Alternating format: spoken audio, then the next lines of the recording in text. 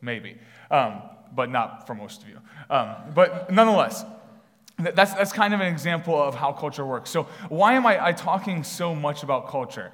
Well, the reason is because, we may share different things as being, we're all part of Americans, so we have that culture, or we're all on a university campus, so we kind of share a culture there. But I want to talk a little bit this morning about the culture that we share as Christians. You see, as Christians, we have a shared set of beliefs that should impact the way that we live as well. And when I talk about Christian culture, I'm not talking about wearing like cheesy T-shirts or making sure you go to all the Christian rock festivals or things like that. That's not really what I'm getting into here. But I'm talking about something deeper, the things that motivate you on the deepest level, and the things that impact the decisions that you make each and every day. So our citizenship first, if we are Christians, is in heaven, before the citizenship of any other country. Most of you guys are American citizens. Some of you guys are citizens of other places. All that stuff is secondary, if you are a Christian, to your citizenship in heaven. This is what the Apostle Paul wrote to the church in Philippi. He said this: "Join together in following my example, brothers and sisters. And just as you have us as a model, keep your eyes on those who live as we do. For as I have often told you before, and now tell you again, even with tears, many live as enemies of the cross of Christ. Their destiny is destruction, their God is their stomach, and their glory is their shame. Their mind is set on earthly things, but our citizenship is in heaven, and we eagerly await a Savior from there, the Lord Jesus Christ, who by the power that enables him to bring everything under his control will transform our lowly bodies so that they will be like his glorious body." So you see what Paul's saying here, as he's saying that, man, we are fundamentally different from the rest of the world because we're citizens of heaven. We're citizens of a place that no one else is if they're outside of Christ. And so because of that, our mindset is different. Did you notice what he said? Their mind is set on earthly things. And that's one of the big differences about someone whose citizenship is in heaven, is that their mind is no longer set on earthly things, but it's set on the kingdom of God. So we're going to dive into a lot more of really what that looks like. What does it look like to live a life where your mind is set on the kingdom of God? What does it look like to walk out as a citizen of heaven? And I think that as we go through this, you're going to enjoy learning about this, but you're also going to be challenged. I know I'm challenged as I look to teach through this kind of stuff. Because, man, Jesus has a lot to say about life in the kingdom of God. And it's a beautiful, beautiful kingdom, but, man, it's so different from the way that we think naturally. It's so different from the world that we live in. And so the sermon series we're going to be doing this semester is called the Upside Down Kingdom, for that very reason.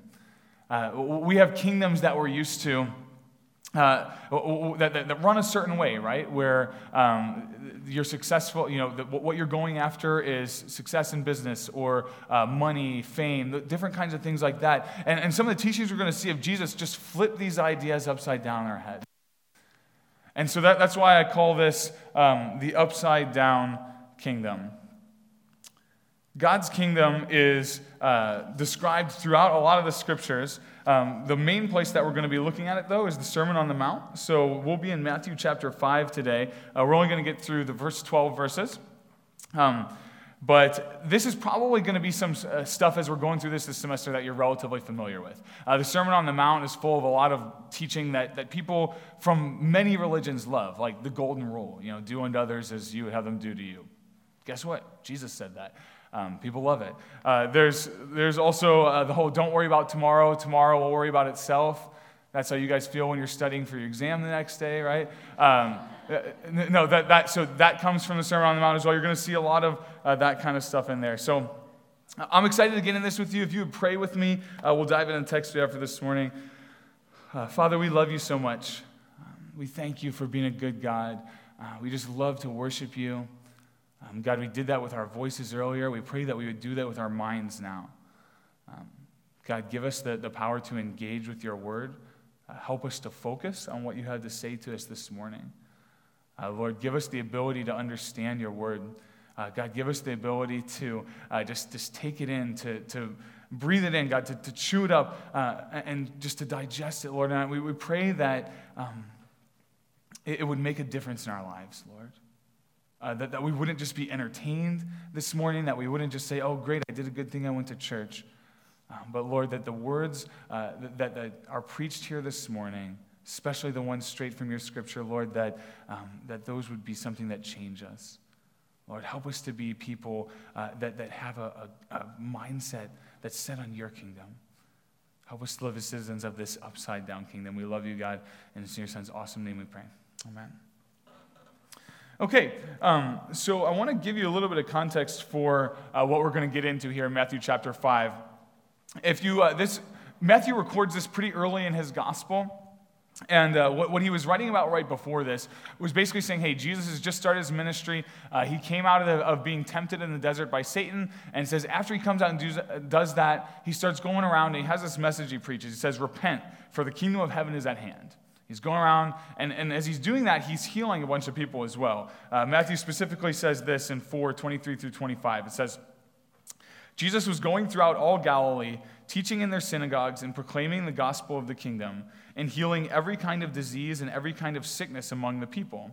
The news about him spread throughout all Syria, and they brought to him all who were ill, those who were suffering with various diseases and pains, demoniacs, epileptics, paralytics, and he healed them. Large crowds followed him from Galilee and the Decapolis and Jerusalem and Judea and from beyond the Jordan.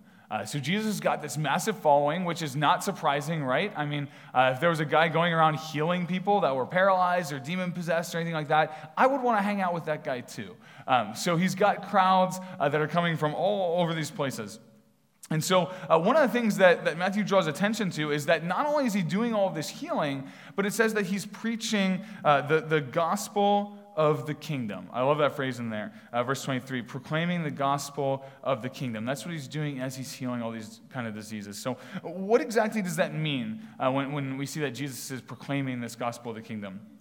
Well, without getting into this too deeply, really what I want to draw your attention to is that this refers to a kingdom that the Jews were expecting God to usher in at some point. Okay? They had the prophets, especially in Isaiah, you can see a lot of this kind of stuff, where they knew that there was a day that was coming that was going to be much better than the day that they were living in now. Okay? They may not have known exactly what this world was going to look like, but there were a lot of promises that God was going to make everything so much better. And they were waiting on this kingdom of God to be ushered in. And they've been waiting hundreds of years for this. And so Jesus goes around proclaiming this gospel, right? This is a little bit of a snapshot of what they were thinking about. I just drew this out of Isaiah. You can find all sorts of stuff like this throughout that book. This is near the end of it. It says, but be glad and rejoice forever in what I create. For behold, I create Jerusalem for rejoicing and her people for gladness. I will also rejoice in Jerusalem and be glad in my people, and there will no longer be heard in her the voice of weeping and the sound of crying. So there's this beautiful place that the Jews have in mind that, okay, yeah, God's going to bring in this kingdom at some point. We really don't know how. And now this guy, Jesus, shows up on the scene and he says, hey, the kingdom of heaven is at hand. And guess what else he's doing? Healing like a ton of people, right? So now the walk is backing up the talk, right? It's one thing for a guy to show up on the scene and say, hey, this kingdom is coming in. That's going to be so much better, right? Like sickness is going to be gone. The weeping and crying is going to be gone. It's one thing to say that. But to say that and then go and see, oh my goodness, he's actually restoring the brokenness of this world. Like the marks of what I see of this kingdom are passing away, the sickness and all this kind of stuff. And oh my goodness, it's actually looks like we're turning towards what he's talking about. So it would add some excitement. You're thinking, man, this guy might actually be legit and what he's saying. So they are anticipating this, and they're following around with this idea of there's a new world order that's going to be ushered in. What is this new kingdom of God going to look like, and how should I live within it? And so Jesus takes the opportunity that he has with this crowd, and he starts teaching them a bunch about what life in the kingdom should look like. And so that's what we're going to get into with the Sermon on the Mount. So here we go with Matthew chapter 5, verse 1. When Jesus saw the crowds, he went up on the mountain, and after he sat down, his disciples came to him. He opened his mouth and began to teach them, saying, Blessed are the poor in spirit, for theirs is the kingdom of heaven. Blessed are those who mourn, for they shall be comforted. Blessed are the gentle, for they shall inherit the earth. Blessed are those who hunger and thirst for righteousness, for they shall be satisfied. Blessed are the merciful, for they shall receive mercy. Blessed are the pure in heart, for they shall see God. Blessed are the peacemakers, for they shall be called sons of God. Blessed are those who have been persecuted for the sake of righteousness, for theirs is the kingdom of heaven. Blessed are you when people insult you and persecute you and falsely say all kinds of evil against you because of me. Rejoice and be glad, for your reward in heaven is great. For in the same way they persecuted the prophets who were before you. Okay, so you guys have likely heard that before. You've probably heard it called the Beatitudes. The reason they're called that comes from that all those statements start with blessed, blessed, blessed, with the Latin root. It has to do with Beatitudes. That's why we call them that. But anyway, you'll notice a lot of the teaching that Jesus said there, some of it is like, oh yeah, that makes sense, right? Like, blessed are the merciful, they'll receive mercy. Blessed are the peacemakers, that makes sense. But there's some other stuff he says that's like, what? Like, blessed are you when you're like, those who are persecuted for the sake of righteousness? Like, wouldn't those be the very people that we think are cursed? Like, they did the right thing and they still are getting persecuted? Like, that's the last person we would generally call blessed, right? Or just different things about, like, blessed are those that are poor in spirit. Like, when has poor ever been something that someone has looked at as being blessed? So this is getting at some of that idea of the upside-down kingdom that I was talking about, where Jesus is starting to flip some ideas on their head. And so while people like this idea that there's going to be this amazing kingdom, I think that as they're hearing this teaching, there would be some resistance to it. Like, wait a second, I don't want to be like poor in spirit, or I don't want to be persecuted. It's kind of like a chicken McNugget, right? Like, you like the chicken McNugget, but you don't like all the components that go into it. So you just like forget about that and just eat the thing. I think that's what we got going on. You say, oh, I kind of like this idea of the kingdom of God, but I don't know if I like all this other stuff about how I would actually have to like live with that. So just to see how really different this is, I kind of put a side-by-side comparison slide. You can pull that up. The right side up kingdom, that would kind of be how we live in this world. This is what we're used to, right? The people that are blessed are those that are rich, those that have it all. They have power. They're filled. They win all the time. They're comfortable, and they're well-liked. And just pulling from the Beatitudes, look at some of these people that Jesus says are blessed. Those that are poor in spirit, those that mourn. Does anybody here like to mourn? Those that are meek, or my Bible translated gentle, those that are hungry, okay, hunger and thirst for righteousness, those that show mercy, and of course those that are persecuted and ostracized. Very, very different. There's a biblical scholar named Michael Wilcock that had a great quote about Jesus in the Sermon on the Mount. He said, "In the life of God's people, it will be seen a remarkable reversal of values. The people of God will prize what the world calls pitiable and suspect what the world thinks desirable." So this is such a different way of thinking. I want to take some time to just kind of go through each of ththese statements that Jesus made and be like, wait, well, if Jesus says that this is blessed, but naturally we don't view it that way, how is it that he could be saying this? So let's look at this. Poor in spirit. Blessed are the poor in spirit, for theirs is the kingdom of heaven. Their reward is the kingdom of heaven. This is the thing that people have been waiting for, right? This is the thing that they're excited about. And notice that a ticket to this can only be bought through poverty, right? Like, that's kind of strange. We're used to being able to get entrance into things through riches. But here Jesus says, no, you have to be poor in spirit to inherit the kingdom of heaven. And what is he getting at when he says poor in spirit? Well, I think that what Jesus is getting at here is the only people that can enter into the kingdom of heaven are people that understand their spiritual brokenness. How can you enter into this place if you do not realize that you are beneath God, that you've sinned against him, and that you need to be humbled before him? You see, as Christians, we believe this thing called the gospel, which is the fact that we are sinners, that we're separated from God, and that there's nothing that we could do on our own to fix that situation. But God in his love decided to remedy it. And so he sent Jesus Christ, walked the earth, lived a perfect life, and died on the cross for our sins. And the punishment that we deserve for our sins was put on him. And the perfect and righteous life that he lived was credited to us. And that our only hope of being reconnected to God is to call out and say, God, I'm a sinner. I repent of my sin. Please forgive me. I put my faith in the blood of Christ for my forgiveness. That is a person that is poor in spirit. You realize that you have nothing in and of yourself to offer before God. Do you know that you cannot impress God? Like you can't bring him anything that he hasn't seen. You can't do anything that he can't do. You can't give him something that he doesn't already have. Like he's almighty. He's eternal. He's all powerful. He's all knowing. But yet he still wants you, which is amazing, right? He still wants us. It's incredible.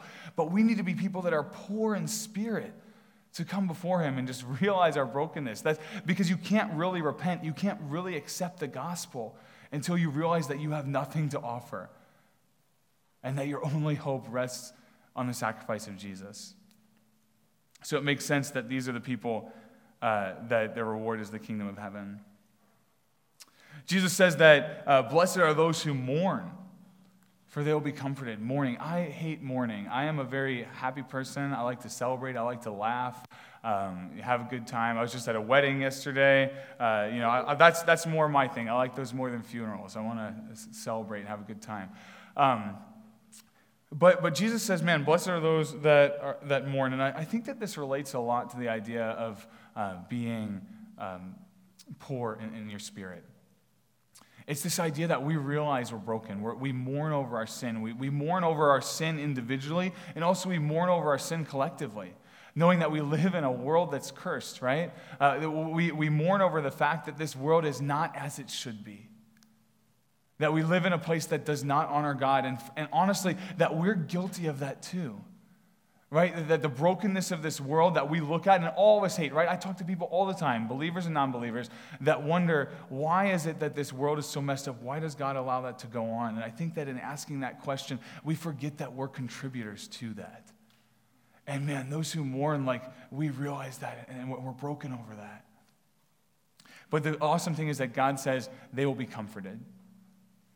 How are we going to be comforted? Well, one day that brokenness is going to be gone. God's going to restore this creation. One day, we're not going to be trapped in bodies of sin anymore. How awesome is that going to be? We have an amazing thing to look forward to. And the cool thing is, for the Christian, our joy is not built upon our circumstances anymore, right? Because even though we mourn, we're still able to have joy, right? The Bible has a lot to speak about joy. It's actually one of the fruits of the Spirit is joy. There's a lot of rejoicing that's encouraged and that goes on in the Bible. So it's not like Jesus just wants us to like walk around like depressed monks all the time. That's not what he's going after here. But there's still, we're able to simultaneously mourn over our sin and the brokenness of our world, but at the same time rejoice over our salvation in Christ and knowing that God is going to make things right. Man, what other way is there to live that can give you joy that's not based on your circumstances? You know, if your value is in something else, is in your house or your spouse or, whatever else, you can lose those things, right? There's no guarantee of any of that. The person who's storing up their treasures in heaven, they cannot be lost. And we're able to have joy over that. Blessed are the gentle, for they will inherit the earth. Most of you may have a translation that says meek. It's the same idea that's getting over here. It's this idea of people that are humble. People that are gentle. It's still a lot of these same themes over the first three Beatitudes of, the meek people, once again, they realize that they're not trying to assert their will over another's. They're not trying to basically hold on to this world with two hands, right? Isn't it interesting that they're the people that inherit the earth? The meek, the ones that are gentle, the ones that don't always have to have everything go exactly the way that they want. They can trust in God, and they're blessed because of that. Blessed are those that hunger and thirst for righteousness, for they will be filled. I love this promise. Blessed are those that hunger and thirst for righteousness. Man, if you are taking your faith seriously, if you're really trying to walk with God, I think that you can relate to this, right? This idea of a deep hunger and thirst for righteousness. And the reason I say that is because I'm so hungry to be a righteous man, but I know how I fall so short of it oftentimes too. And that's why that hunger and thirst is still there. Jesus has made me righteous in my standing before God, but man, I'm still a guy that stumbles. I'm still a guy that sins.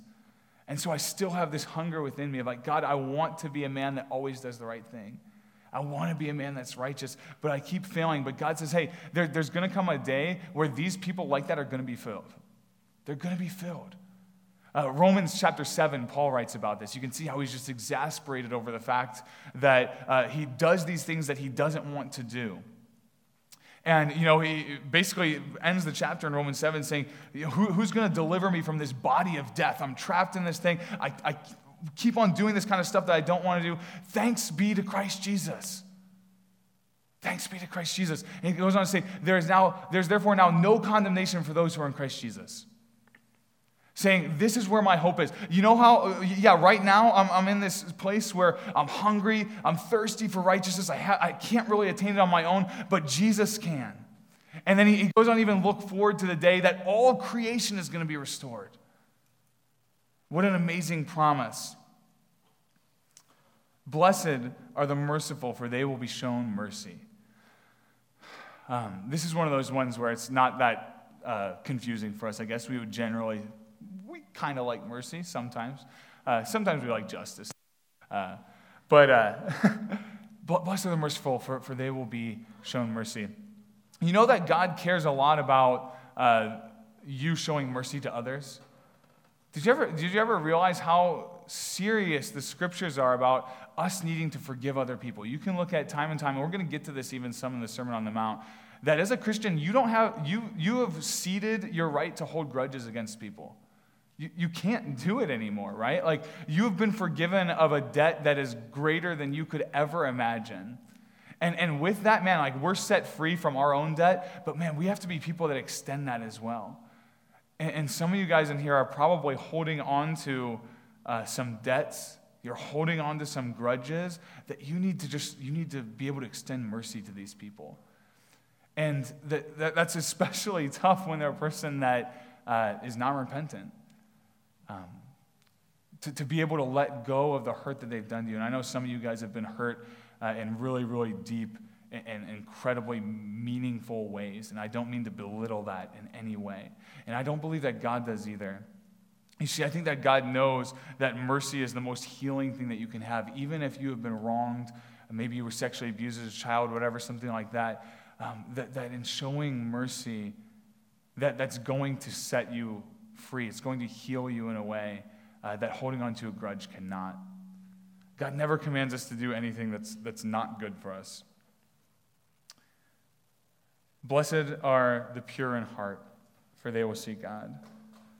Man, pure in heart. I remember this is a prayer that I feel like I prayed almost every day of my freshman year when I just started to realize how bad my motivations are a lot of the time. Like, even in doing good things, right? Like, I can get up here and preach this sermon, but you guys don't know what my motives are for it. Like, I might be up here to just because I like talking in front of people, or I want you to think I'm cool or something.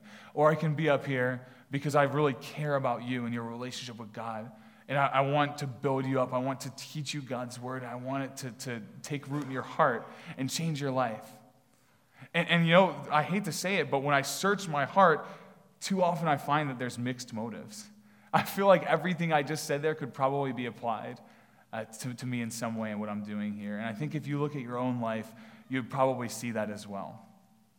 And so I remember just praying and praying, God, like, give me a pure heart. I don't have any idea how to make that. I can do the right things, but I can't make myself do the right things for the right reasons. I need you to change that. And Christ is our only hope in having this pure heart. And so, man, this is another one of those things where it just drives us back to that spiritual poverty Jesus talked about. Man, humble yourself before God and just ask him to give you a pure heart and know that he is working on that, right? He's sanctifying you slowly day by day. Blessed are the peacemakers, for they will be called sons of God. If you are a peacemaker, you're called a son of God. That's awesome. You know why? Because you're carrying on the family business. You are a son of God. You are one that is doing what God did. You realize that God extended the offer of peace to us first, which is what is so amazing again, right? I talked about this some last week, but I'll keep saying it probably every week. The amazing thing about the gospel is that God came down to us and made peace with us first. He didn't wait for us to come to him. He didn't wait for us to try and make ourselves right and then be able to strike him a deal where he said, hey, God, will you take me back because I did this? He says, because I love you, I'm going to go take care of this issue. I'm going to be the one that extends the olive branch first. And man, so let us be people that walk in the way of our Father, that are peacemakers as well. All right, then finally, blessed are the persecuted. Okay, and Jesus has a lot to say about this one, but it all relates to people that are persecuted. And it talks about them being persecuted for the sake of righteousness. We really need to take this to heart, because I think that oftentimes our Christianity is the form where it's like, okay, Jesus, I'll follow you as long as it's safe. I'll follow you as long as I kind of get this or that, or as long as you don't take this from me. And Jesus comes here, he says, hey, blessed are you when you're persecuted for righteousness, which basically means he's saying, hey, if you live a righteous life, I'm not guaranteeing I'm going to protect you from persecution or from hardship. Wow. But look at what it says here as well. He ends it again with, for theirs is the kingdom of heaven, which I think that was done for a reason. The first one and the last one, both things, the kingdom of heaven. Just even kind of getting this idea of, man, all of this is a mark of a person that's living a kingdom lifestyle. But, yeah, man, blessed are the persecuted. Now, I don't think that the goal is for us to, like, go out and try and seek some way to be persecuted, okay? But I do think that we need to be people that follow Jesus wherever he goes, and with that, there's probably going to be persecution that comes on some level. Some of us may face it way more than others. Some of us, it might just be a rejection here or there, the slandering type of stuff. We talked about people insulting you. Maybe that will happen. Maybe it'll be behind your back. You won't know it. For others, it might mean actually physical death. There's a guy named Jim Elliot. Have you ever heard of him before? Some of you may have. He was a missionary back in the 50s, a relatively young guy too. And he wanted to take this trip to go reach an unreached people group down in the jungles. I think it was in Central America.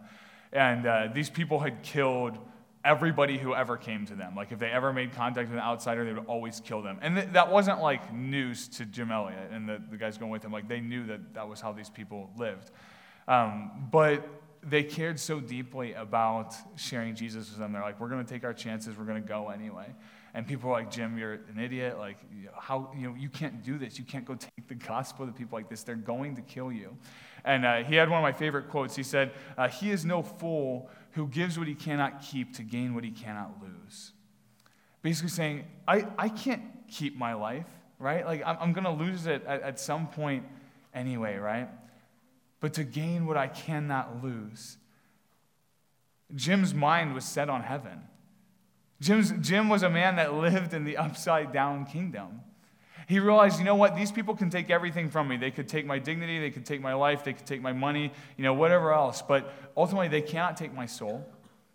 And the reward in heaven, the reward of, what if these people do come to know Christ? What if they do get to hear the gospel? What if they do get saved? Man, that's something that I cannot lose. He is no fool that gives what he cannot keep to gain what he cannot lose.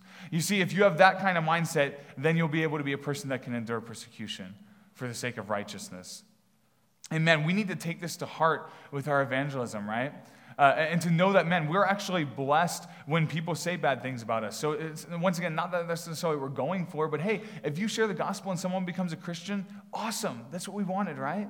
If you share the gospel and a seed is planted and someone starts thinking about it, great, that's good. If you share the gospel and they laugh at you and call you an idiot or whatever else, guess what? You're still blessed.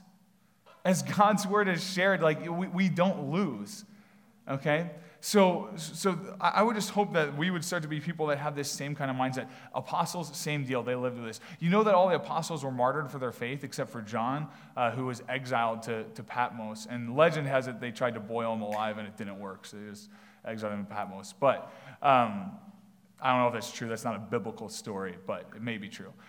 Anyway, man, you look at this. This is the life of a person in the kingdom. And you may live a quieter life than that, but for all of it, it comes down to the fact that you understand God is worth more than anything that this world has to offer. So as we go on in this, we're going to get into a lot of practical stuff. Jesus hits on a lot of things about how to treat people in our day-to-day interactions, how to deal with different challenges that are going to come your way. But here's the cool thing. If you live as a citizen in the upside-down kingdom, you will always be freed to make the right decision. You'll always be freed to, right? Because no matter what losses you have, if you're at work and if you are in a situation where you have to tell the truth, and if you tell the truth, it might hurt your company or you lose your job or whatever else, guess what? You can still do it.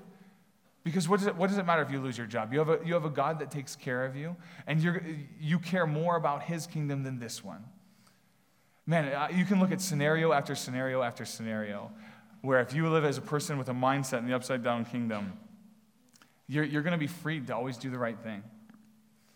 And man, that some people say, like, man, well, if you always spend your time thinking about heaven, you're not going to make an impact on this world. I disagree fully. As a matter of fact, I feel like you'll impact this world more. You know why? Because you don't have fear. The Christians we have nothing that we have to be afraid of. You know, others that fight for justice, they still feel as though they have something to lose on some level. For us, what can be taken from us? Our greatest value. No one can steal it. And Jesus talks about this later in the Sermon on the Mount. You know, don't fear those that can kill the body. Fear the one that can kill the body and the soul. So let us be people that live for the Lord. I want to end with a passage from Romans. Paul says, "Therefore I urge you, brothers and sisters, in view of God's mercy, to offer your bodies as a living sacrifice, holy and pleasing to God. This is your true and proper worship. Do not conform to the pattern of this world, but be transformed by the renewing of your mind. Then you will be able to test and approve what God's will is, his good, pleasing, and perfect will." Paul tells us to be transformed by the renewing of our mind. You see, when we see the Sermon on the Mount here, you'll notice the Beatitudes, none of them were actually like calls to action per se. Like it wasn't like, go be merciful or go do this or go do that. They were all just statements of truth. Blessed are the merciful. Blessed are the peacemakers. Blessed are the poor in spirit. Okay? Now, naturally, if those people are blessed, we see that we want to have lives that are marked that way. But I love how Jesus starts this sermon before, and he's going to get into a lot of do this, don't do that stuff. But I think that he needed to set the table with just saying, this is the mindset you have to have. If you have to basically reverse the kingdom that you're living in. You have to reverse what you see as true about this world. Because if you don't, you're not going to be able to put into practice the kind of things that I have to say. How could you possibly turn the other cheek when someone strikes you living in the right side up kingdom? You can't. You have to fight for your right. But in the upside down kingdom, you have a God that's already fought for you. It frees you to be able to do these kind of things. So Jesus starts this sermon with statement of truth, statement of truth, statement of truth, designed to transform our minds. And as our minds are transformed, it frees us to be people that live lives that reflect God's kingdom.